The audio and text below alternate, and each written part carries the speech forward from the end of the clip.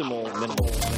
At this altitude, I can run flat out for a half mile before my hands start shaking. Can I ask you a personal question? Now would seem an appropriate time. What if I did the opposite? I'm a cybernetic organism, living tissue over metal endoskeleton.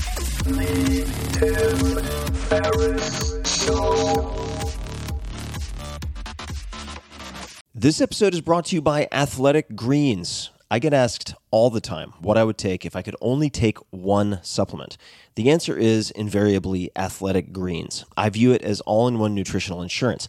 I recommended it, in fact, in the 4-Hour Body. This is more than 10 years ago, and I did not get paid to do so.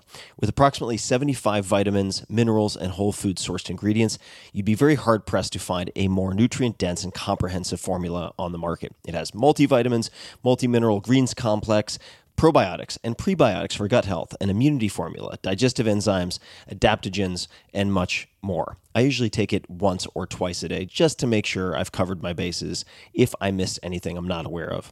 Of course, I focus on nutrient-dense meals to begin with. That's the basis.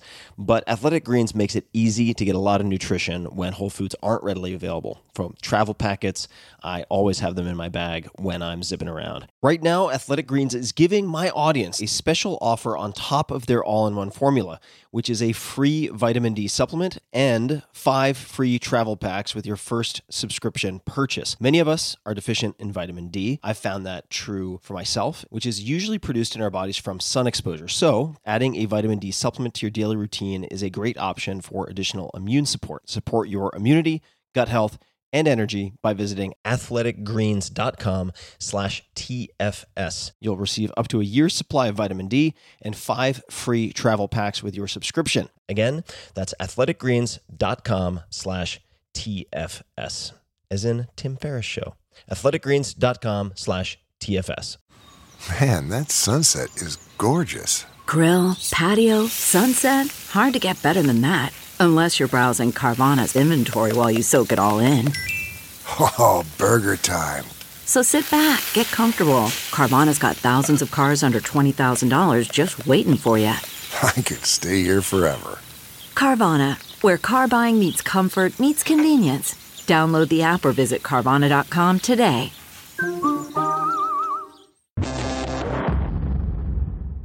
Hello, my clever little monkeys. This is Tim Ferriss, and welcome to another episode of The Tim Ferriss Show, where I interview world-class performers ranging from billionaire investors to chess prodigies and everything in between to try to dissect how they do what they do, the tools, the tricks, the resources that you can use. And in this episode, I'm having a chat with my friend Peter Diamandis. Dr. Peter Diamandis has been named one of the world's 50 greatest leaders by Fortune magazine. He has made a career out of doing the seemingly impossible, and he is an expert in thinking big, huge, beyond anything you could imagine. And this entire episode is dedicated to helping you do exactly that. So without further ado, please meet Peter Diamandis. Peter, welcome to the show. Tim, great to be here. The guest who was so nice, we had to do it twice. We, of course, had you on with Tony Robbins, which was great fun, and I'm thrilled to have you back. And for those who perhaps didn't catch part one, I'd love to give them a little bit of context on who you are, because there are very few people I would actually put in the category of visionary, because it's a very overused term, but it's so appropriate for you. You've built something along the lines, or helped build 15 or so companies at this point. But I'd love if you could give people a little bit of context and certainly mention XPRIZE, Planetary Resources, and HLI. Yeah, sure. My pleasure. And thank you for having me back. I do appreciate it. I mean, fundamentally, I'm a 9-year-old kid who's working on making my dreams come true. I have started, as you said, about last count is 17 companies, most of them in the space technology space arena. But of late, it's been about solving the world's grand challenges. So I'm a medical doctor by training, a molecular biologist, an aerospace engineer. Since the age of 9, wanted to fly into space. I've started 2 universities, the International Space University, and most recently, and very proudly, Singularity University in Mountain View in Silicon Valley, that teaches graduates and executives around the world about exponential technologies. In the mid-90s, frustrated by NASA not taking me and my friends to space, I decided to fund raised money for a $10 million prize. Didn't know who was going to put up the $10 million, so I called it the X Prize, and to be replaced by the name. Eventually, the Ansaris put up the money. Ansari family called it the Ansari X Prize. But that $10 million prize had 26 teams around the world who spent $100 million building spaceships to try and win it. From there, started a company called Zero G that does weightless parabolic flights. We've flown 15,000 people, including Stephen Hawking, into Zero G. A company called Space Adventures takes people to the space station privately. And then most recently in the space arena, a company called Planetary Resources, backed by a group of a dozen billionaires, folks like Larry Page, Eric Schmidt, Mark Andreessen, Richard Branson. And this is a company that is, as much as it's science fiction, I am absolutely positively sure it's going to be successful and transformative. This is a company that's identifying the asteroids that come close to Earth without hitting us and that are worth the most in terms of resources, fuel and metals. And it's the resource low-hanging fruit of the solar system. So can we go out there and prospect them? And then finally, I'll just mention human longevity, which started only a year ago, but it's skyrocketing.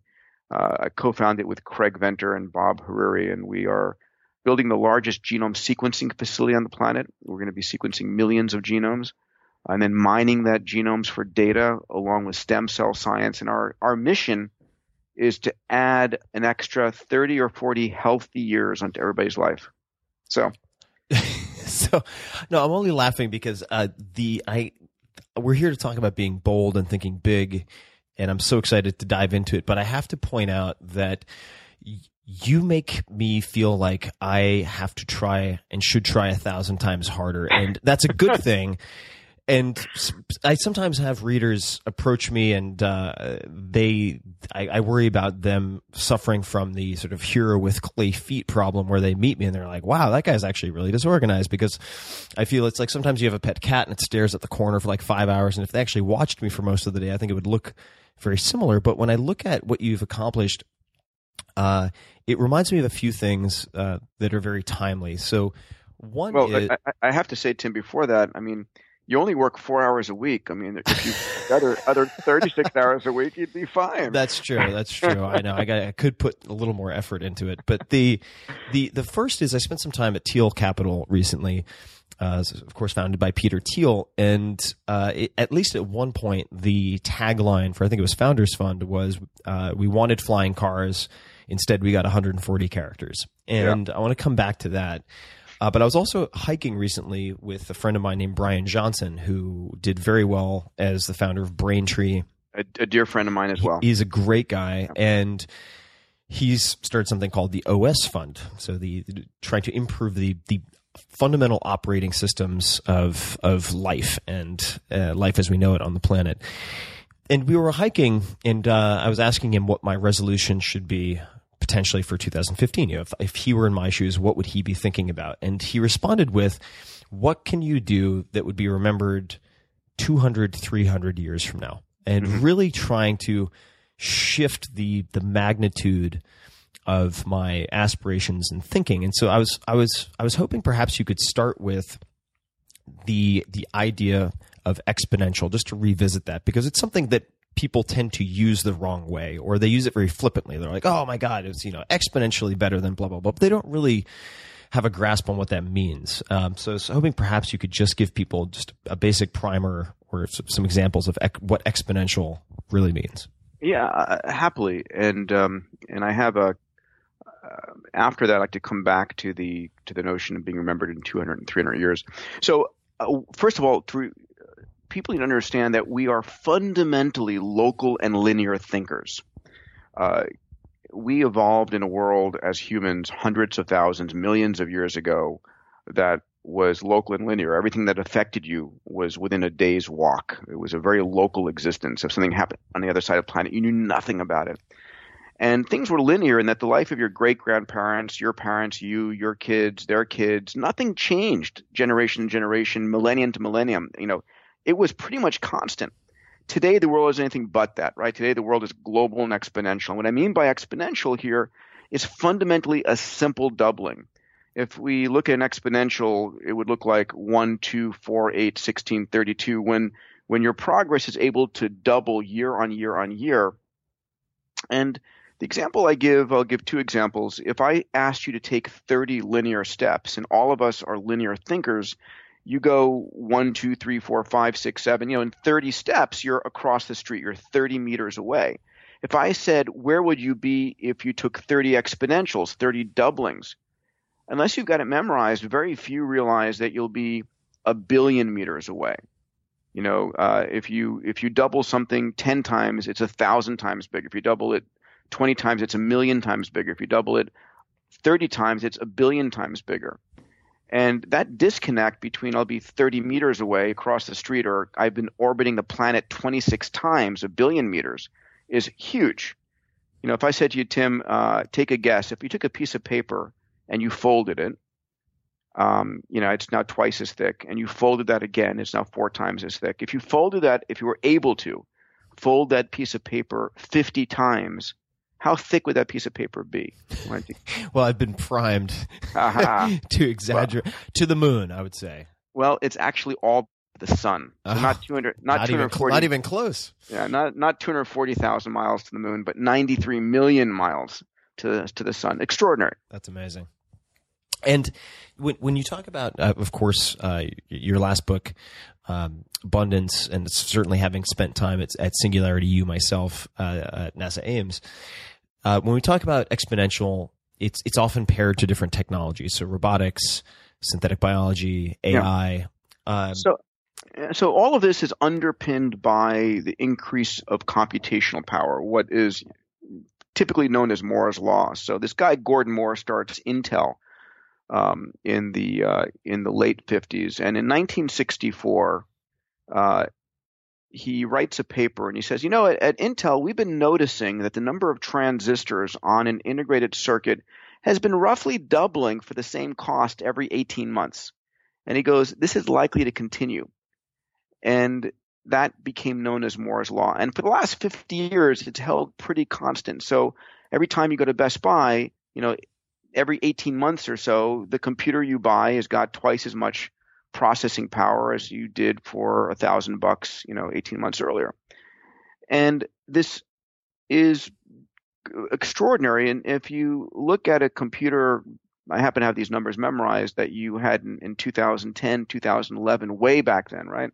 That computer was calculating at 100 billion calculations per second, more computational power than the U.S. government had in the 60s and 70s. In 2023, 7, 8 years from now, the total computational power of your $1,000 computer you can go to Best Buy and purchase if they're still around is now calculating at 10 to the 16th cycles per second, one followed by 16 zeros, which is just a number unless you go speak to someone who studies the brain and they tell you that's the rate at which your brain and my brain does pattern recognition, right? So what's it like when you buy a $1,000 computer that now thinks at the rate of a human mind? But it doesn't stop there, right? Because 25 years later, the average $1,000 computer is now thinking at the rate of the entire human race. Now it becomes really interesting. Right. Then we get to the fears that, of course, you're getting a lot of play right now of the rise of the machines and AI and so forth. Now, for someone, even someone who's in the center, at least, of course, the people in Silicon Valley would like to think, the center of the universe from the standpoint of tech development and so on, I'm very comfortable with angel investing in early stage startups. But even I get somewhat anxious about my lack of understanding related to these technologies, robotics. I don't have a CS degree, don't have a synthetic biological background of any type. How can someone who is not a technologist play this game or think about changing their thinking? And does it involve these technologies, or is it entirely separate from that? Great question. So I'm always asked the question over and over again. Listen, if I'm not a technologist, can I get involved in all the stuff you're speaking about in Abundance and Bold? And the answer is yes. The answer is without question yes. So first of all, I should just say, riding on top of Moore's law, on top of these faster and faster computers, is a whole set of what are either called exponential technologies or accelerating technologies. And these things include like cloud computing, sensors and networks, 3D printing, right? Additive manufacturing, synthetic biology, robotics, artificial intelligence. And these are the technologies we teach at Singularity University if you come as a graduate student or as an executive. And we have amazing programs. It's just singularityU.org if you want to learn more. But, you know, the fact of the matter is, I don't care if you're an artist, if you're a writer, if you're someone who never, you know, went to college. What's the single most important attribute that you need to tap into these technologies is passion and curiosity. What I want to remind everybody is we're in a hyper-connected world. And in this hyper-connected world, there are a lot of really smart geeks out there who are the world's expert in machine learning and artificial intelligence and robotics. And some of them absolutely wish they had your skills. They wish they were great writers. They wish they could raise money. They wish they were good marketers. They wish they had a good business idea. They wish all kinds of things. And so what I realized, and I write about this actually in the first part, Bold is in 3 parts, and part 1's about exponential technologies. I write about the concept that you can crowdsource, that if you have a passion or an idea or come up with a really cool idea, you can go to the crowd and you can find someone who has the expertise that you need to team up with to make your idea happen. And I write about a number of examples. I won't go into them in detail now, but where someone who had an idea and no skills was able to team up with the people who did have the skills and get access to and build a business. So let's think of it just to sort of work in parallel. Thinking of technology, there are different types of technologies. If we think of or define technology as just a tool used to solve a problem, so that could be a stick that a chimpanzee uses on an anthill, but it could also be better questions that we ask ourselves. And so the question that Brian asked me, for instance, what can you do? What could you do to be remembered in 200-300 years? And not for vanity purposes, but just as a helpful question to ask. Or Peter Thiel, who is also on this podcast. For those who may not be familiar, he was co-founder of PayPal and then first outside investor into Facebook.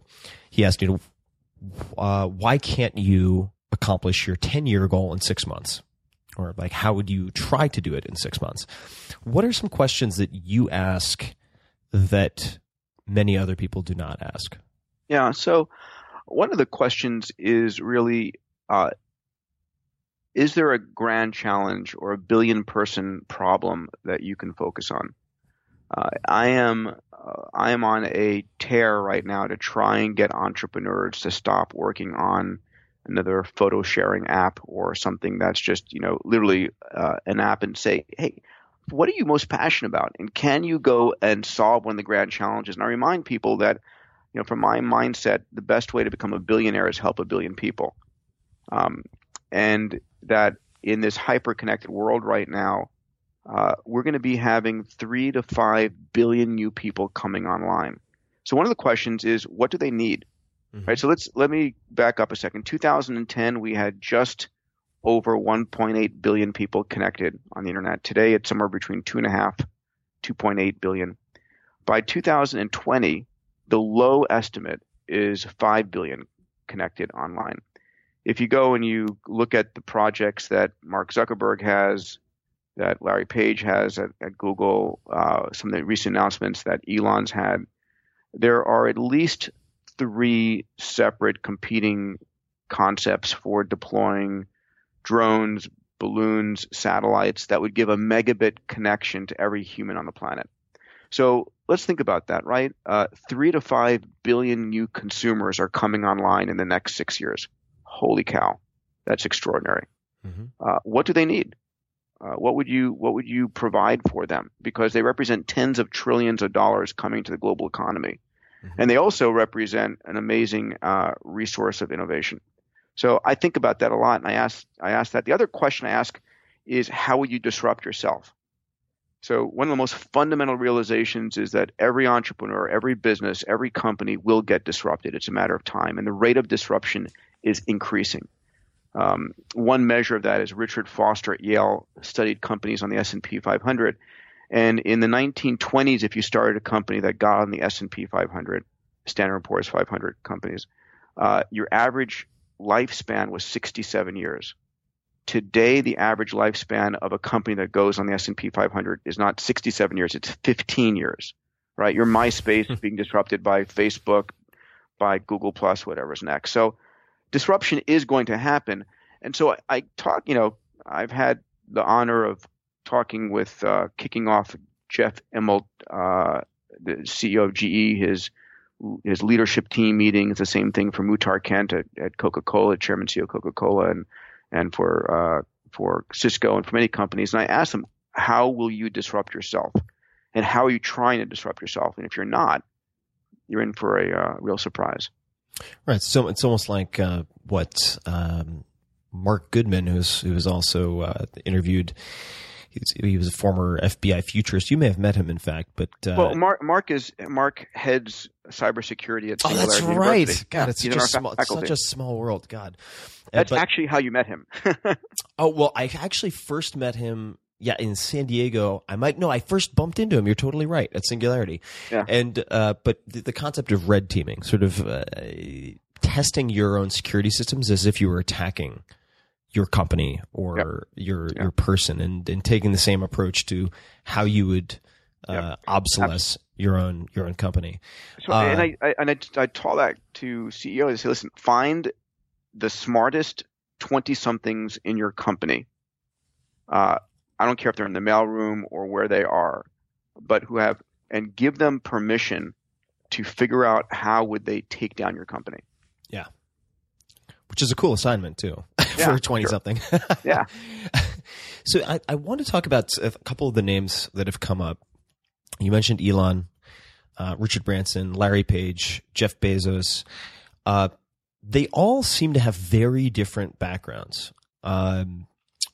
What are some of the strategies that they have in common, or psychological tools, anything like that? Yeah. So let me start. So I talk about Larry and Jeff and Richard and Elon in bold. I have a relationship with each of them as investors, business partners, board members, and they represent for me extraordinary examples of people we should try and emulate. And I talk about them in detail, and I actually looked at what do they have in common, and basically found a number of key attributes that I think they have in common that I believe are absolutely critical for other entrepreneurs to emulate as well. So one of the things is the level of moonshots these people take, their willingness to dream really big and to go 10 times bigger than anybody else, not 10% bigger. And that's really important. So Larry Page, for example, was at the Singularity University Founding Conference. Now, Larry is an investor in Planetary Resources. He is on my board at XPRIZE. He's a benefactor and helped get Singularity University started. And he stood up at the SU Founding Conference, and he said something which really set the DNA of Singularity University and changed my mindset. He said, I have a simple measure right now for people. Are you working on something that can change the world? Yes or no? And he said 99.9999999% of the people on the planet, the answer is no. And the fact of the matter is we should be. And I think that's a really important realization and something that I try and talk about and push in this book, which is we really should. The other thing is Jeff Bezos talking about experimentation, and that, we all talk about experimentation and pivoting and so forth, but he goes on to say in detail, our success at Amazon is a function of the number of experiments we can do per year, per month, per week, per day. And when you do experiments, you're going to fail. And if you don't have a thick skin, you're not going to be able to succeed. So I talk to CEOs all the time. I say, listen, the day before something is truly a breakthrough, it's a crazy idea. And if it wasn't a crazy idea, then it's not a breakthrough, it's an incremental improvement. So where inside of your companies are you trying crazy ideas? And we don't do it in the government, right? I mean, when the government tries something different and it fails, there's a congressional investigation, and like you'll like no government employee is ever going to do that again. And in large corporations, you're worried about your stock price plummeting. And so ultimately, it's the entrepreneurs who are trying the crazy ideas, and they're willing to fail 99 times out of 100. And that's really where the true breakthroughs come from. And maybe you can confirm or correct this, but I want to say that I also heard Larry Page at one point say, the thing that people misunderstand about really huge goals is that it's very hard to fail completely. And I feel like that was a Larry quote, but either way. Yeah. It's one of an element of that is, and this comes, I interview Astro Teller for the book. Astro is the head of Google X, Google Skunkworks, really a dear friend and a great guy. And he says, when you go after a moonshot, something that's 10 times bigger, not 10% bigger, and a number of things happen. First of all, when you're going 10% bigger, you're competing against everybody. Everybody's trying to go 10% bigger. Yep. And when you're trying to go 10 times bigger, you're there by yourself. For me, it's like asteroid mining. I don't have a lot of asteroid mining competition out there, or prospecting, or even human longevity and, trying to add 40 years in a healthy lifespan. There's not a lot of companies out there. There's Calico at Google, who's a collaborative company with us, not really competition. The second thing is when you are trying to go 10 times bigger, you have to start with a clean sheet of paper. And you approach the problem completely differently. So I'll give you my favorite example. It's Tesla, right? Mm-hmm. How did Elon start Tesla and build from scratch the safest, most extraordinary car, not even in America, I think in the world? It's by not having a legacy from the past to drag into the present. Mm. And that's important. And then the third thing is when you're trying to go 10 times bigger versus 10% bigger, it's typically not 100 times harder, but the reward is 100 times more. That's very interesting. Yeah. No, I like that. What do you how do you find people like the folks you mentioned, the Elons, the Bransons, and so on? How do they, and maybe I don't know if there's a clean answer to this, but how do they compensate for their weaknesses or cover their weaknesses? Because, in my experience, that people with incredible strengths usually have, they're like everybody else in the world. They're kind of like Swiss cheese. They have their holes. How do they still go for these moonshots while sort of protecting against the fatal flaws that they might have? Now, I think we get to know them after they're successful. Mm-hmm. And, frankly, there are probably a lot of Larry Pages and Elon Musks who almost were successful that we don't know about.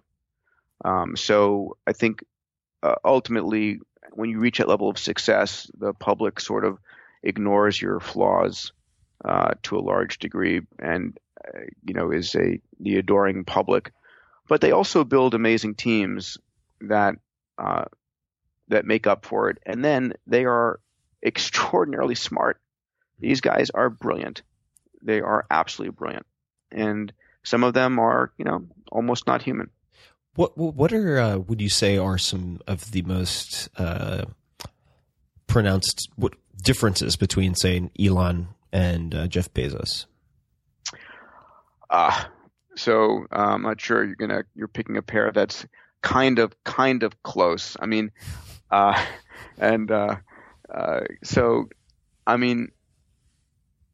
Oh man, I'm having a hard time comparing those two. Now what is Elon's background? I actually don't know what his. So Elon grew up. Yeah. Elon was born in South Africa, moved to Canada, eventually ended up at Wharton.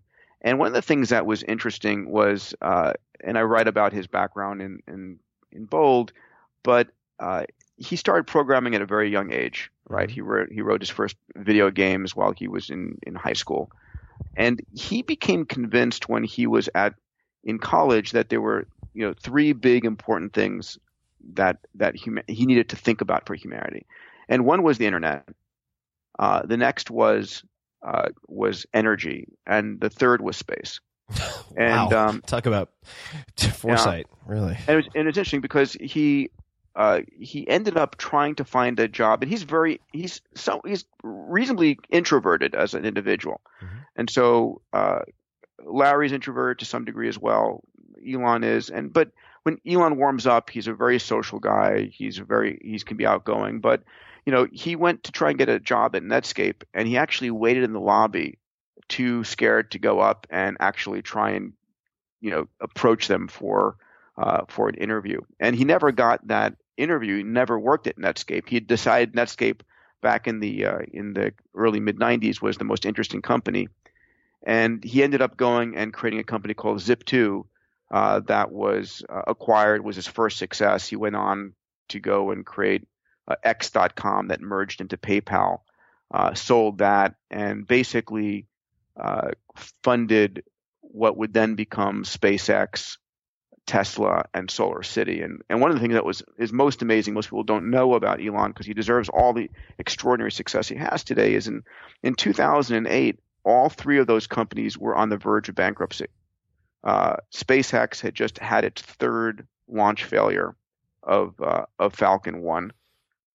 He had budgeted as smartly as he should. I tried to talk Elon. I know Elon since 2000, and just before just as he was selling PayPal, and I was trying to talk him out of doing a launch vehicle company because it was such a trail of dead bodies, and I'm so happy he didn't listen to me. But he in 2008, the third failure of SpaceX's launch vehicle, he had budgeted for 3 failures, but when it failed again, it was like, oh my God. And then at the same time, Tesla's financing had gone down the tubes. He actually went into debt to borrow money. He spent every single dollar he had to keep those companies alive, and went into debt and was living in a rented house actually, to keep it going. But then literally in the end of 2008, a number of things changed. He got a contract from NASA. Some financing capital came in through Tesla, and SolarCity started growing. And today he's the father of 4 different billion-dollar industry companies in 4 different industries. And it's amazing. But there are principles that he uses to think about this. And I would say one of the most important ones that all these guys have is passion and purpose, right? And one of the quotes I love from him, he says, I did not go into the automotive business and into the space business because I thought it was an easy way to make money. He said, I'm not insane, right? I'm not going up against the industrial military complex or Detroit. He said, I just thought they needed to be better quality products, and they did not exist. And I felt driven by my purpose and passion to go and do these things. And, he gave him a 30% chance, 40% chance of success. But ultimately, he's built tens of billions of dollars in value in the last 10 years. Now, just I love this story, and it contrasts in my mind with that of Bezos, right? Who came out of D.E. Shaw, had the opportunity to pitch Amazon to the higher ups, the CEO there, yeah, exactly, which was declined. Yep. And Jeff, at least as far as I can tell, did not aim to start that business because he was passionate about books. It was a very analytical approach. Yeah. Exactly. He basically said, listen, the internet's happening. He's been watching the doubling rate of the internet. He's seeing this growth. And he's like, oh my God, there is a tsunami coming. This thing is not stoppable. You don't see these kind of growth rates like anyplace else. And he said, he's driving cross country from East Coast up to Seattle. And he's thinking about what is it that would benefit from something like he didn't call it everything store then, but what is something that's a large number of things that the internet would allow me to actually search and find? And books was his first thought. And he actually borrows the money from his parents and starts the company in his family garage, basically.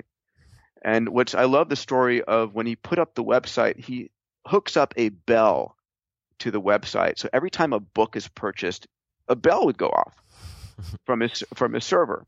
And it's like, they hear the first bell, like ding, like, oh, yay, they mail all their friends and so forth. And then 10 minutes later, another ding.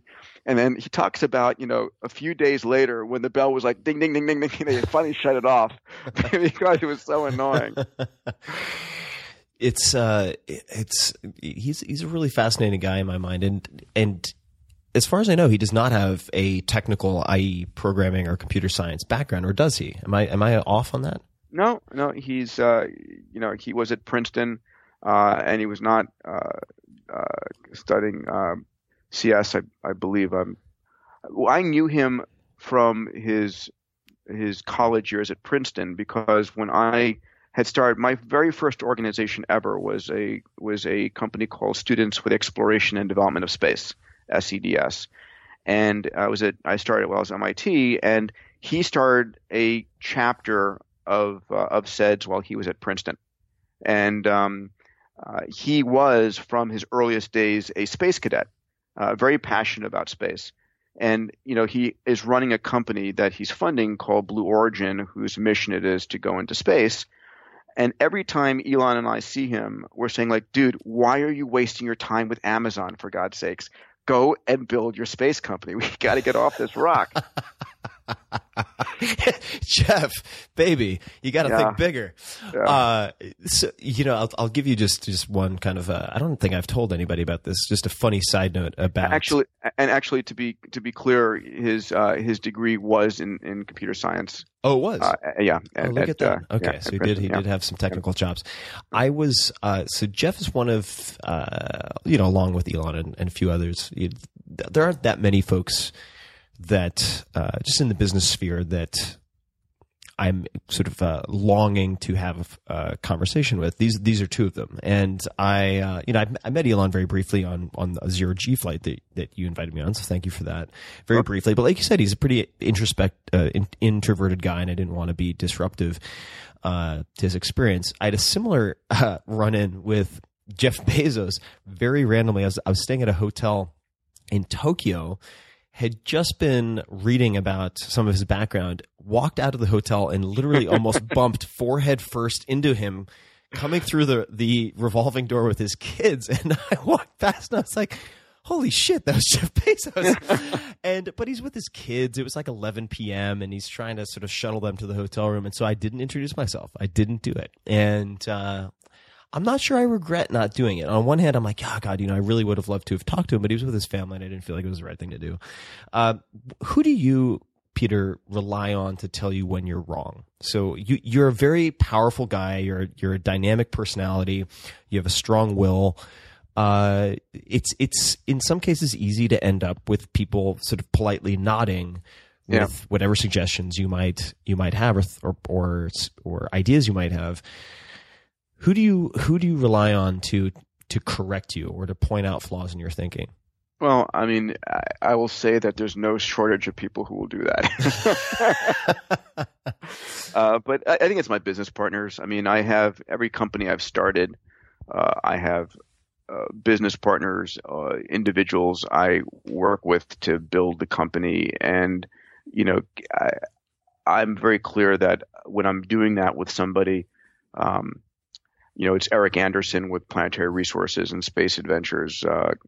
It's Craig Venter and Bob Hurry with Human Longevity Inc. It's, Rob Nail, Ray Kurzweil at Singularity University. And there's no question we have a lot of debate and deliberation and don't always agree. The challenge is that if you listen to people, it's really tough to actually be revolutionary because, the majority of people will take you back to the mean, and that's just the wrong place to be. At some point, you've got to say, I fundamentally believe this is the right thing to do, and then go off and give it a try. There's a great quote. I just want to read this to you. I saw this the other day, and this comes from Scott Belsky, who is a founder of Behance, and it says, when 99% of the people doubt your ideas, you're either gravely wrong or about to make history. I like that. Yeah, me too. That's very good. Yeah, it's I always think, well, there are two things that come to mind, of course, and these are sort of my constant companions in my head when I'm trying to make difficult decisions about experimentation, usually in my case. The first is a quote from Mark Twain, which is start a lot of my presentations this way, which is whenever you find yourself on the side of the majority, it's time to pause and reflect, which is quite along the lines of being sort of reverted to the mean and trying to avoid that. The second is the story of Dick Fosbury, who was the first high jumper to go over the high jump bar with a backbend backwards. And so there was sort of a scissor step and different approaches up to that point. And two things allowed him to do that. Secondly, was just questioning the assumptions and best practices of his sport. The second was they changed the landing material. So it had previously been some type of like hard packed hay or straw, which was very unforgiving. And it was changed. The technology evolved to a softer surface, but people didn't change their technique. And so he went over backwards, and he was ridiculed and laughed at until he won the gold medal. And now, of course, everyone uses that technique.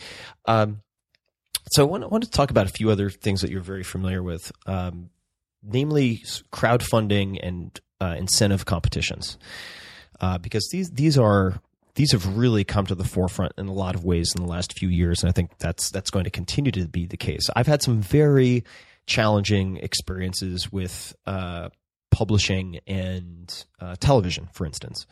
And as crowdfunding, Kickstarter, and other Indiegogo and other platforms have grown, I've realized that with the audience I've built, I could self-fund these previously inconceivable projects, whether it be TV or feature film. And that's very exciting to me, but I think I'm still thinking too small. I mean, that's exciting. It would be a big project. I think that there's a lot that could be done there creatively. But what do you think the future of crowdfunding and incentive competitions looks like? Let's take those each at a time. So I'm a huge fan of both, obviously. On the crowdfunding side, the numbers are pretty spectacular. So it's projected that in this year, 2015, there will be $15 billion of crowdfunding. That's incredible. Yeah, it is. It is. I mean, here's a brand new source, effectively, of capital for the entrepreneur, for the person with a vision who wants to create a product, a service, whatever it might be. But that number becomes $100 billion by 2020, and so it's a sizable amount of capital. And I've run two crowdfunding campaigns, one for about $1.5 million for Planetary Resources, and one that was on Kickstarter, and the other one was on Indiegogo for X Prize for about just shy of $1 million for our Global Learning X Prize. And, I fundamentally believe it's something that every entrepreneur should be experimenting with. I mean, there's very little downside, and great. Not to interrupt you, Peter, I'm very sorry, but this is such an important point and it reminds me of a Branson quote, actually, which is, he's always capping the downside and deciding what the downside is before different business experiments or launches. And, people think of Virgin Air as this huge risk, but he had such an incredible, I think it was leasing arrangement with Boeing or something that he had the ability to return his 747 a year later if the airline wasn't working. So it was zero downside for him to try a Virgin Atlantic. Right. So it's just such an important checkbox. So I do want to interrupt the flow, but it's just so important. I wanted to underscore it for folks. So, right. With the crowdfunding, there's very little downside. So, I mean, you can build a crowdfunding. So, in fact, I know a lot of venture capitalists who will only back companies who are doing product development if they have tried crowdfunding first, because you can have the assumption that, man, this widget is amazing, right? And in black it looks great, and it may not be the fact that anybody gives a shit about your widget, or they want it in red. And crowdfunding not only allows you to get the money in advance, but it allows you to have the most honest vote ever of whether the world wants your product or service, your book, your movie, your digital watch, whatever it might be. And then you get to find out not only does the world want it, but in fact, what color, what size, what shape, and it's the most honest vote you can, right? Who cares what a monkey survey says? It's when people put their credit card down and vote with their wallet. That's what really matters. Right. No, absolutely. So I actually, one of the things I did was spend time studying it. I went out and interviewed the guys who did the top crowdfunding campaigns in the world, and how did they do it? And then I used that in my own, and I have a whole chapter on crowdfunding, and it's labeled "No Bucks, No Buck Rogers" on the how-to. And it is very, very doable. I mean, not all things should be crowdfunded, but those that can be, I really think it's the new way of an entrepreneur starting a business. It's zero dilution. You test your marketplace, you get out in front, and importantly, you build a community. And Tim, better than anybody, how important a community is. A community can make you or break you. Absolutely. And it's also just such a good litmus test, not only for investors, but to prove to yourself whether or not you have the diligence, the wherewithal, the responsiveness to execute a business. If you can't execute a crowdfunding campaign, you might want to time out and consider a different career path, because that's a low hurdle compared to many of the challenges that come later. I want to ask you a couple questions before we move to the incentive competitions. Sure. And I'd also say to people, of course, I'm going to include tons of links in the show notes to everything that Peter's talking about. There's also a How to Hack Kickstarter case study that is on the blog for people who are interested, so they can search that has template emails and things like that. Are you an early riser? What time do you typically get up in the morning? I have 3-year-olds, so... Right.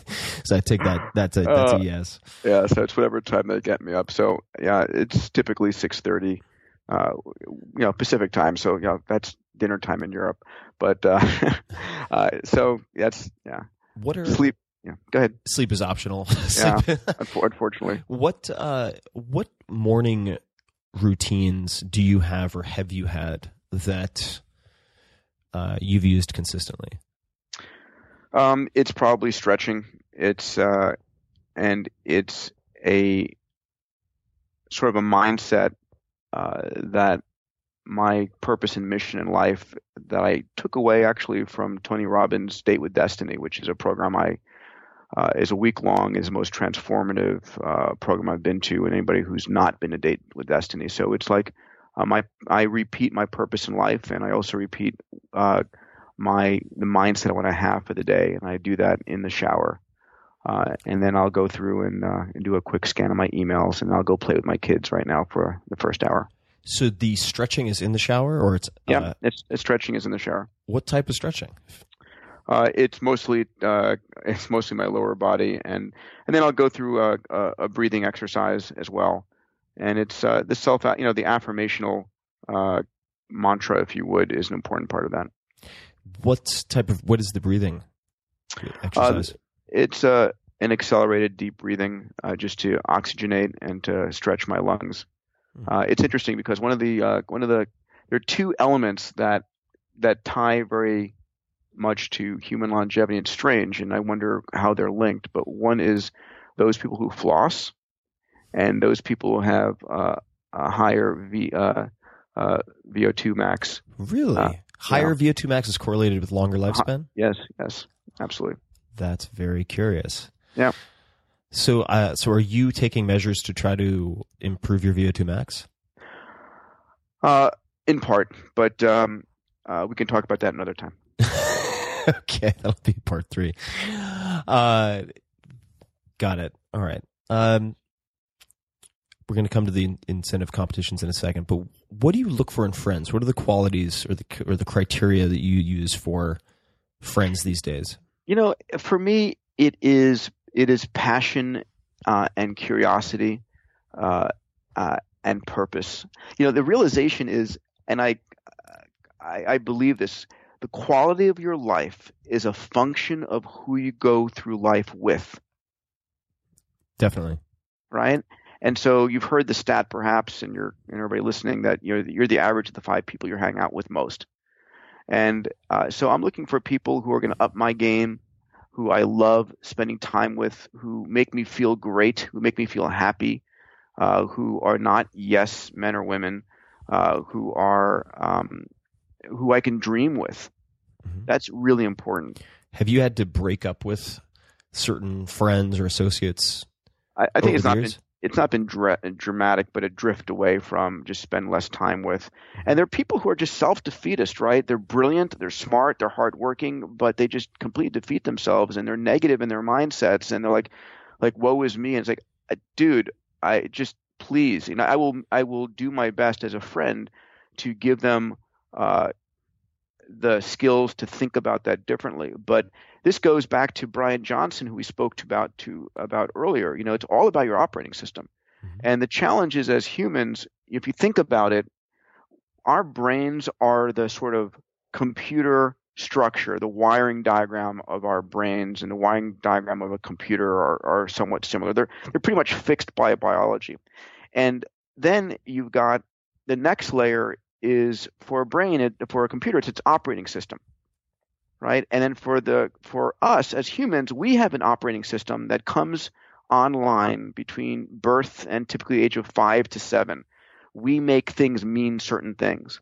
And then on top of that operating system of a human, we have apps, like math is an app. Algebra, geography, if you learn Spanish, if you learn history, all these things are apps that you build on top of your operating system. But very few times do we as humans ever go and look at our operating system. We constantly look at our apps. So I got to learn how to code. I got to learn how to do that. Those are all apps. But when do you actually go and look at your operating system as a human? And there are very few things that actually allow us to do that. And the two that I found is the work that Tony does, Tony Robbins, with like Date with Destiny. The other one is Landmark Education, Landmark Forum.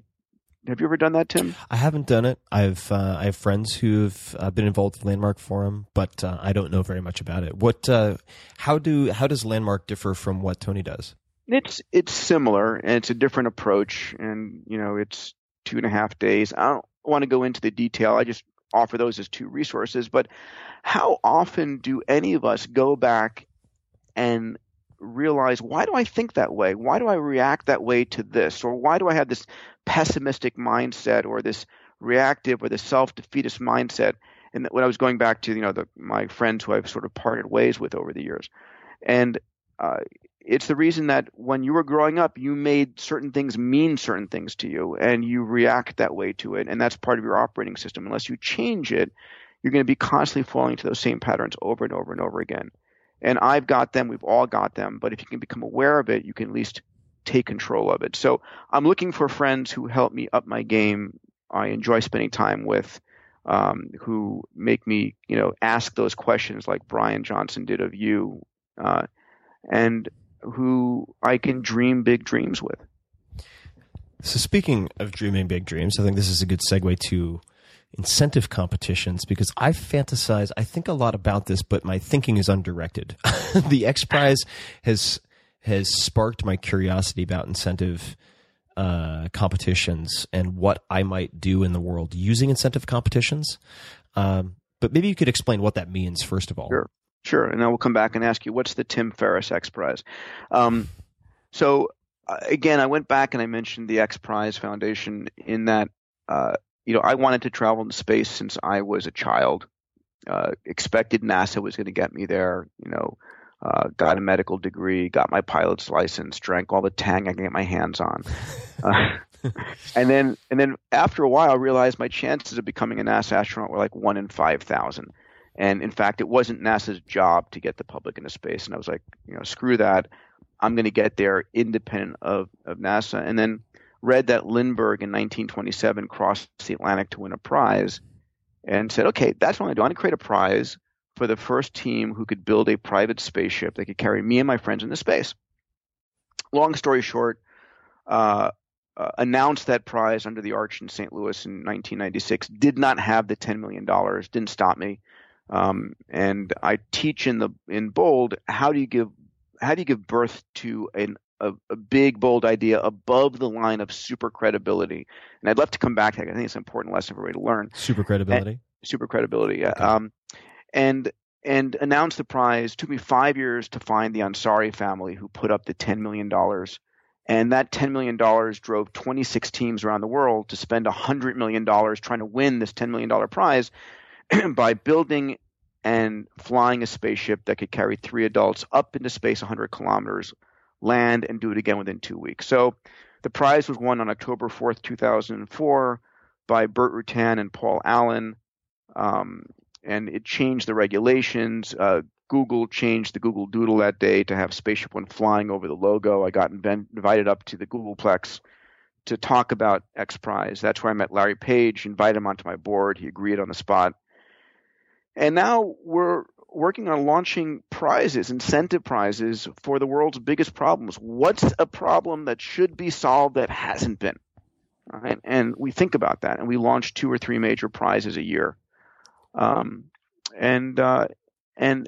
I fundamentally believe that there is no problem we cannot solve, that the technologies that allow you and me and everyone listening to do things are the technologies that were resident only with government and large corporations 20 years ago. Access to tens of billions of crowdfunding. It's an amazing time to be an entrepreneur, and the number of people solving problems is also exploding. So that gives me the greatest hope for the future. So we're constantly sourcing prize ideas. I'll also mention, just for fun, and I talk about this in the book, that we created and spun out a platform from X Prize called HeroX. You can HeroX.com, and where you can go and actually create, have the crowd help you design a prize, fund a prize, and solve a prize. So I want to go. One of my mantras is stop complaining about problems, go solve them. And that's, I think, the world we're living in today. You can stop complaining, you can start solving. So one of those problems I'd love to ask you about, and then I'd love to come back to the super credibility. Sure. I like the sound of that.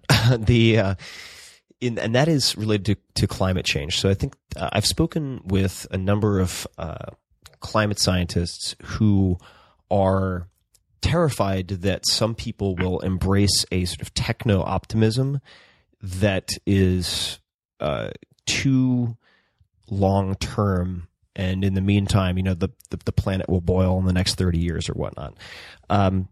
What is being done, or how would you suggest people think about climate change and addressing the Sure. problems of that? So a couple of thoughts. One is that as humans, we typically see the problem way before it hits us. We're really great at identifying problems because it was an evolutionary advantage to be able to see the problem way out in the future. And typically, by the time the problem hits us, there's been tremendous progress, and we now have a whole new set of tools for addressing it. One example I write about in my last book, Abundance, was that in the 1890s, one of the biggest environmental problems, the equivalent of climate change, was horse manure. As people were moving out of the countries into the cities, they were bringing their motive force with them, the horse. And the number of horses and the amount of horse shit was building exponentially. And they had, literally would have a corner lot that was where all the horse shit got shoveled. When it would rain, there would be so much manure flowing down the streets that buildings were designed with a raised stoop so you could step over the flowing manure, and the disease was building. And the articles written projected, this crazy amount of horse manure, because clearly, by 1940, the number of horses in the city would have exploded as the population went up. But something else happened, right? Another technology came along called the automobile that became the major motive force and got rid of horses. Mm-hmm. So the question is, what's the example here?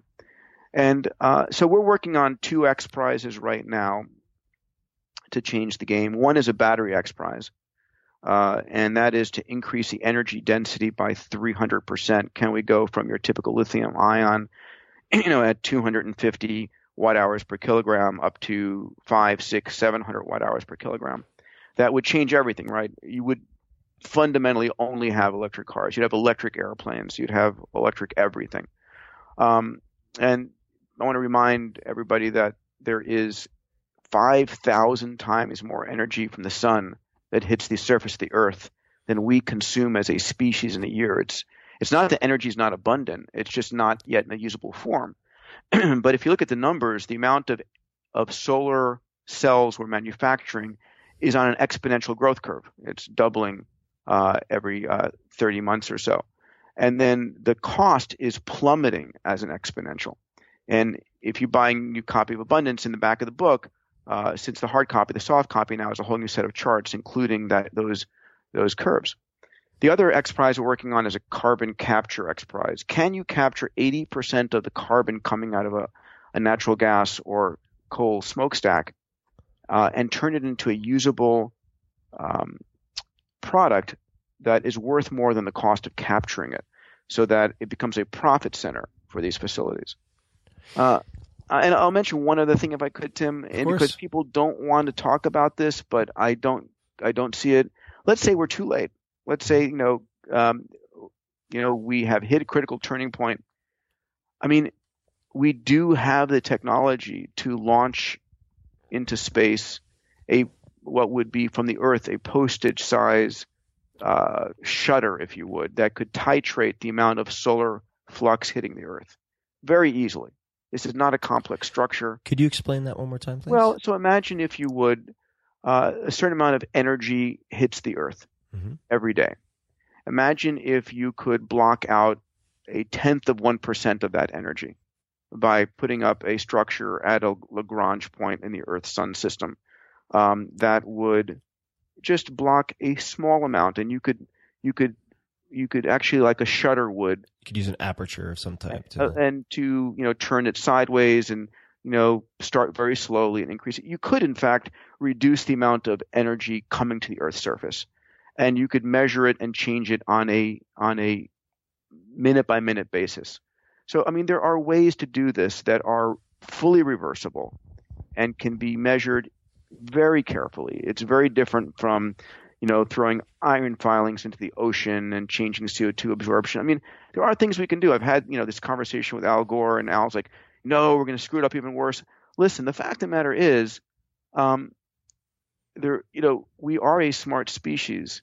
And while we should be trying to reduce CO2 and going to an electric and solar economy, if we're screwed, I don't want to sit here and boil. I'd like to take some actions to reduce that, please. Right. And there are actions we can take. I love this. No, I learned something interesting every time I chat with you, which is part of the reason why I like to harass you so much. And you mentioned the "if we're screwed anyway," and it reminded me. God, I wish I could remember the attribution of this quote, but it was something along the lines of the person who says we're screwed or there's nothing we can do, and the person who says everything is fine are the same, because nothing gets done in either case. And and I've always remembered that. I wanted to come back to super credibility because it's a catchy phrase, of course. But what does that refer to? Yeah, so I talk about this in bold, and I talk about this a lot because it's something that I think is really important for every entrepreneur to learn this. And so I want to set the setting. It's May 18th of 1996. A few months earlier, I was raising money for the X Prize. I was trying to raise $10 million. I'm in St. Louis. I'm trying to raise $10 million, $25,000 at a time. And I very quickly, raised about $500,000 from amazing people like John McDonnell and Andy Taylor and the Danforth family, some incredible city leaders in St. Louis, a guy named Al Kurth, who was a patron saint. He's passed away since, but was helping me and taking me around. And we reached a threshold. I raised $500,000, and we were stuck, and made a decision that we were going to announce the $10 million prize anyway, even though we didn't have the money. And it's kind of ballsy. I had 3 of my board members resign on the spot when we decided to do that. And I realized that how the world learned about the X Prize really mattered. And so it turns out that each of us in our minds have this line of credibility. And if I announce something to you below the line of credibility, you dismiss it out of hand. It's like, if I said this teenager next door is going to build a spaceship and fly to Mars, it's like, he's a nut, forget it. And then there's this line of credibility. If you announce a project above the line of credibility, then, maybe they'll do it. So if maybe I announced I'm planning to build a spaceship and go to Mars, maybe people say, interesting, let's watch and see what Peter does. And depending on my actions, they'll either dismiss it a few days, months, or years later, or they'll increase in credibility. And then we all have this line of super credibility in our minds, that if you announce something above the line of super credibility, it's like, oh my God, that's amazing. When is it going to happen? And so if I said to you, listen, Elon Musk and Jeff Bezos and Richard Branson and Larry Page have all just partnered and they are building a private mission to Mars. It's like, oh my God, that's amazing. Finally, right? Right.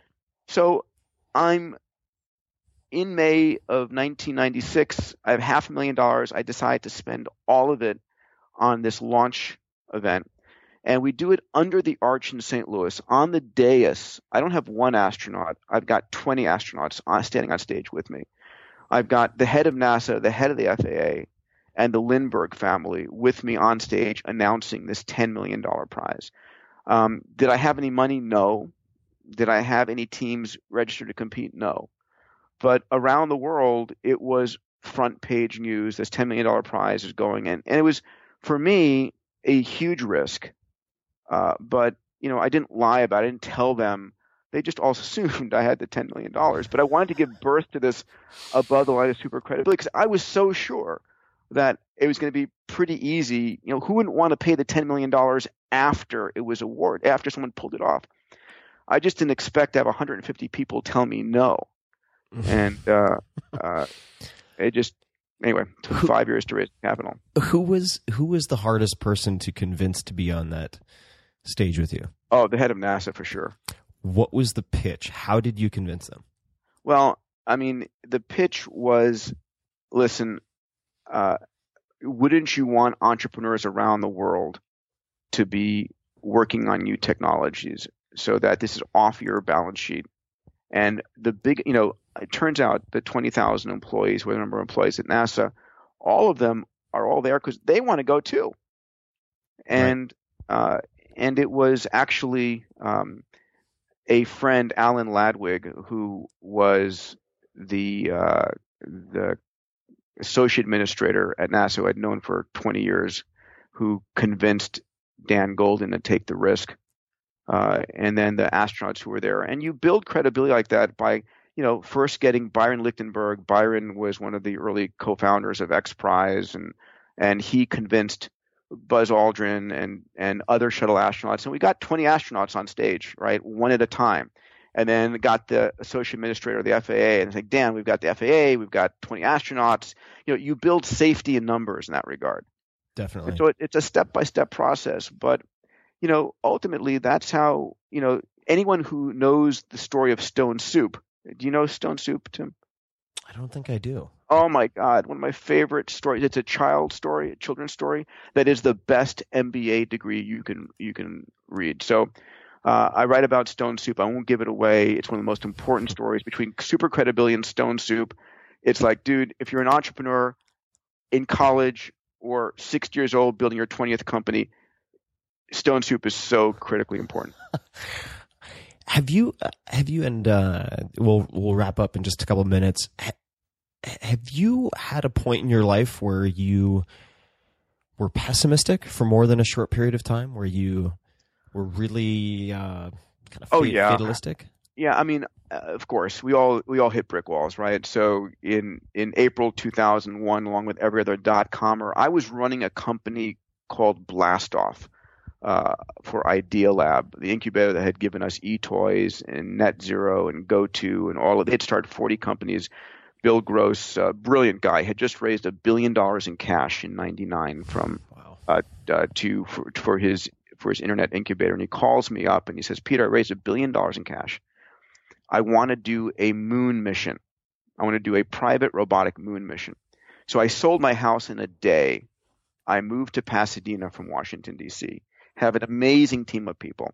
And we are building a robotic private mission to the moon. It's since that mission became the Google Lunar X Prize, which exists today. And we had built prototypes. We had bought an Athena 2 launch vehicle from Lockheed Martin, a Star 37 translunar injection engine from Morton Thiokol, and we're building this thing. And then, the NASDAQ tanks, and we get shut down. And of course, like many other people, like, oh, this sucks, man. I mean, I was so close to getting us there, and went into a long deserved depression for a day or two, and then came out of it and started reworking on X Prize and Zero G and just refocused. But for me, my passion, my guiding star is, all of my life has been opening up the space frontier, and today that guiding star is also, solving grand challenges. So whenever I get bummed or pissed off, I refocus on that guiding star, and it re-energizes me. If you've got your passion, it's the number one thing, as you know, Tim, and have talked about. If you have that passion, it is a bottomless pit of enthusiasm and energy.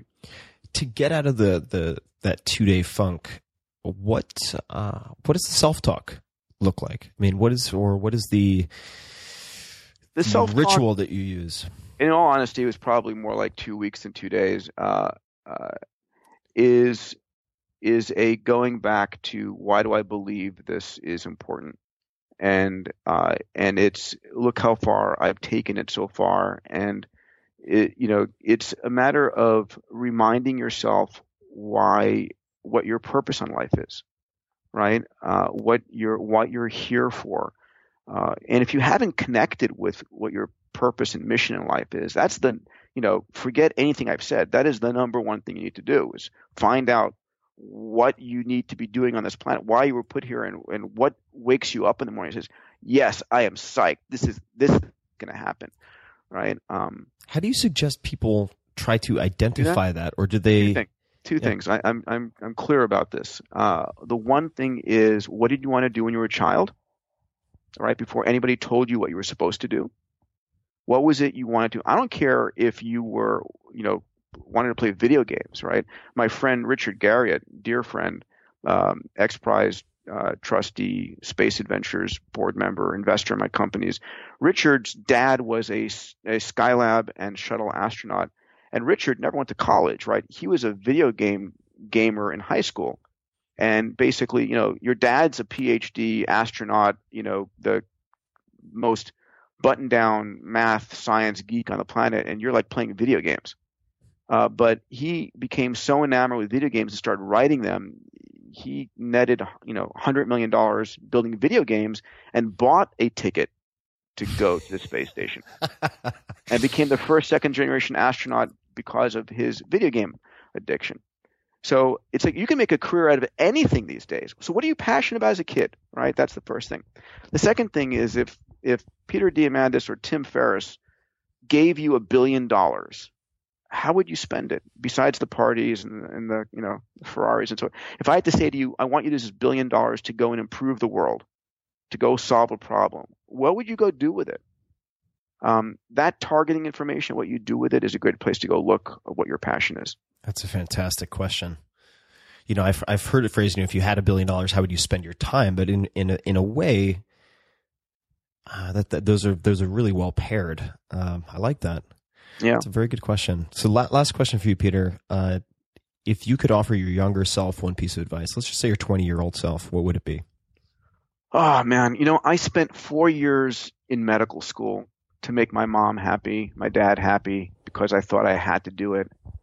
And it would have been to really believe in my inner dream of opening up space and to go and focus on doing that. Now, listen, the medical degree and stuff is all great, and maybe human longevity, which I hope will be my first, multi-$100 billion company in success, maybe comes out of my medical stuff. But I wasn't doing it for the right reason.